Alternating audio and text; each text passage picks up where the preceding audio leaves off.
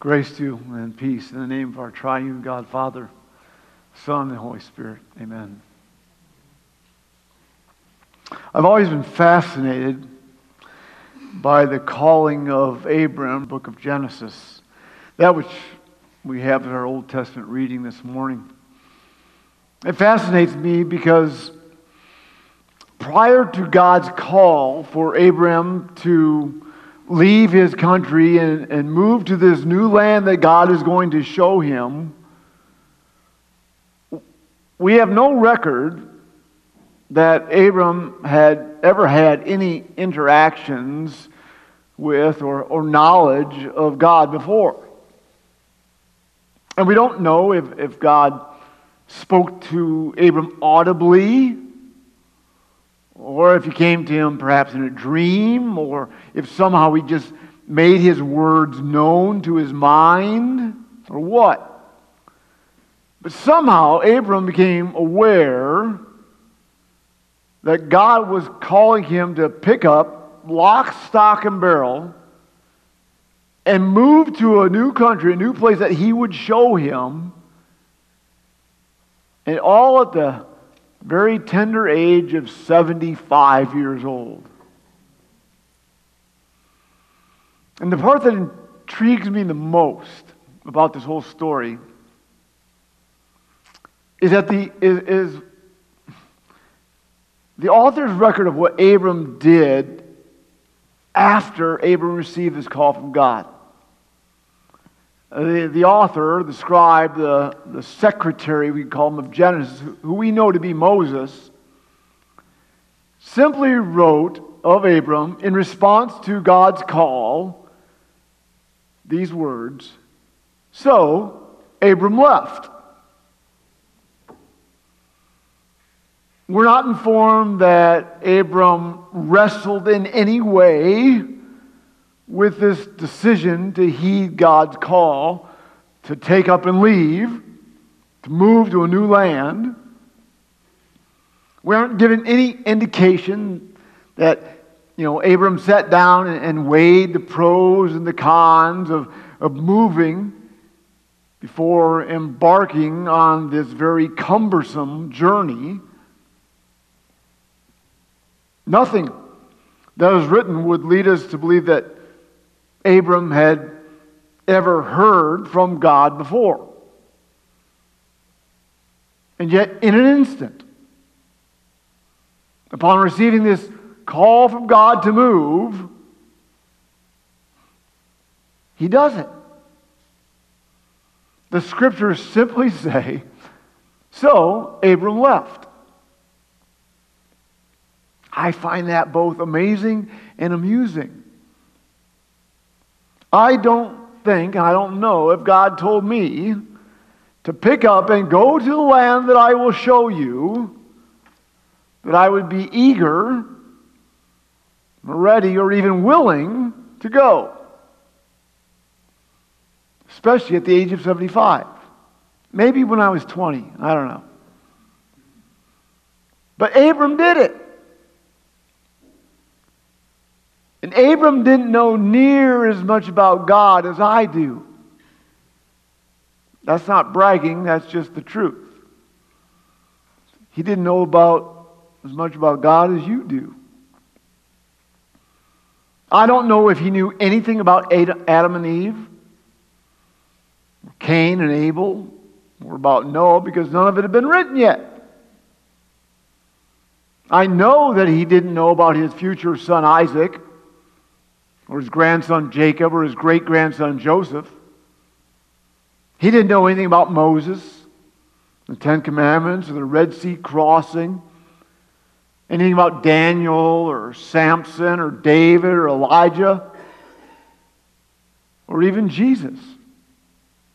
He didn't know anything about all those events and people, those events and people that inform our faith, and that bear witness to the faithfulness of God to keep His promises.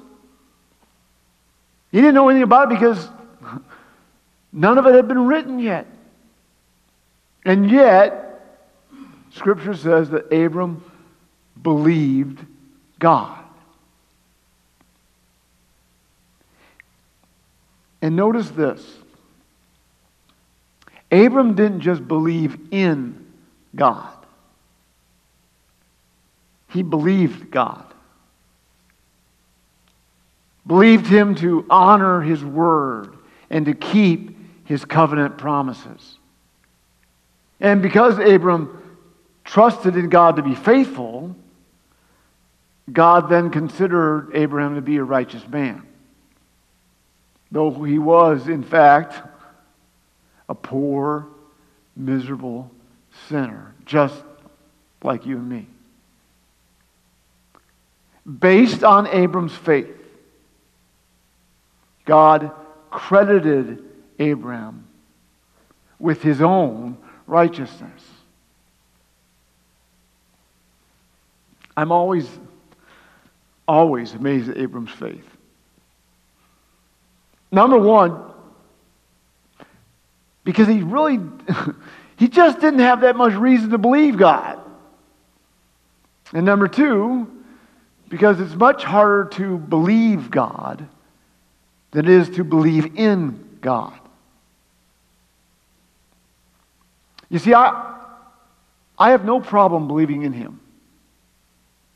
I have known Him and loved Him and followed Him and believed in Him since I was a little boy. There's not a shred of doubt in my mind that He exists or who He is. With every fiber of my being, I believe in the triune God, Father, Son, and Holy Spirit. His existence and His identity causes me no amount of angst or anxiety or apprehension. And I'm pretty certain that's true for the most, if not all of you too. But you see, my struggles with God and my doubts and my anxieties in my walk of faith all revolve around my inability to believe Him, to take Him at His word, to trust that He is always going to follow through on all of His promises. You know, promises like, seek God's kingdom first, and everything else you need will be given to you as well. Or His promise, call upon me in your day of trouble, and I will deliver you.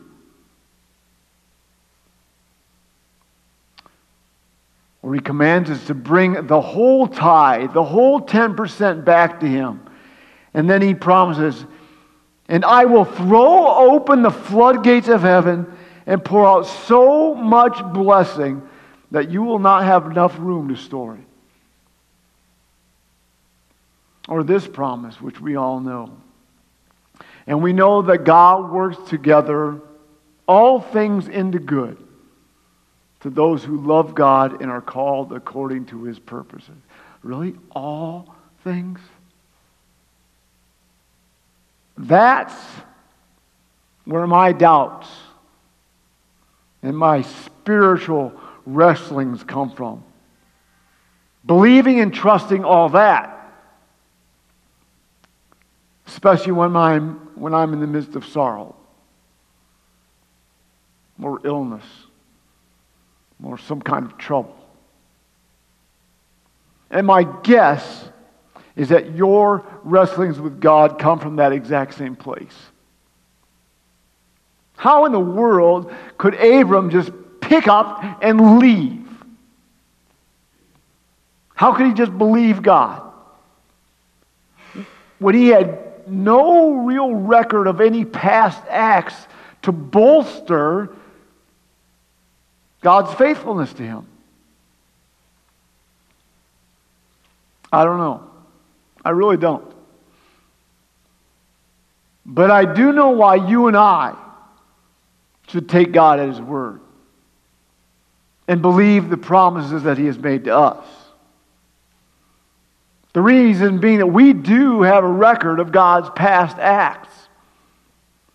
We have a record of God's faithfulness to His people across the generations, throughout the entire history of the Bible and beyond. From Abraham to Moses, David to Mary, and so many more. But most of all, because we have the record of God's faithfulness to keep His covenant promises in the person and the work of His Son Jesus. God promised Adam to one day send someone who would crush the head of Satan. And He promised Abram that through his descendants, all of the world would be blessed. And He promised through His people Israel that He would send a king who would reign on the throne forever. And through Jeremiah, He promised to forgive us of our sins and to remember them no more. And all of those promises and so many more were fulfilled in and through the death and the resurrection of Jesus. We can trust God to provide for all of our needs when we seek Him and honor Him first. Trust Him to help and deliver us in our day of trouble. Trust Him to watch over our life and keep us from all harm. And trust Him to credit us with Christ's righteousness and to give us everlasting life if we believe in Him, because He has promised all those things to us. And He has proven Himself to be 100% faithful to His promises. I pray that we may grow in our faith so as not only to believe in Him as our God and as our Savior, but to believe Him as faithful to His Word also. To the extent that whatever He calls us to do,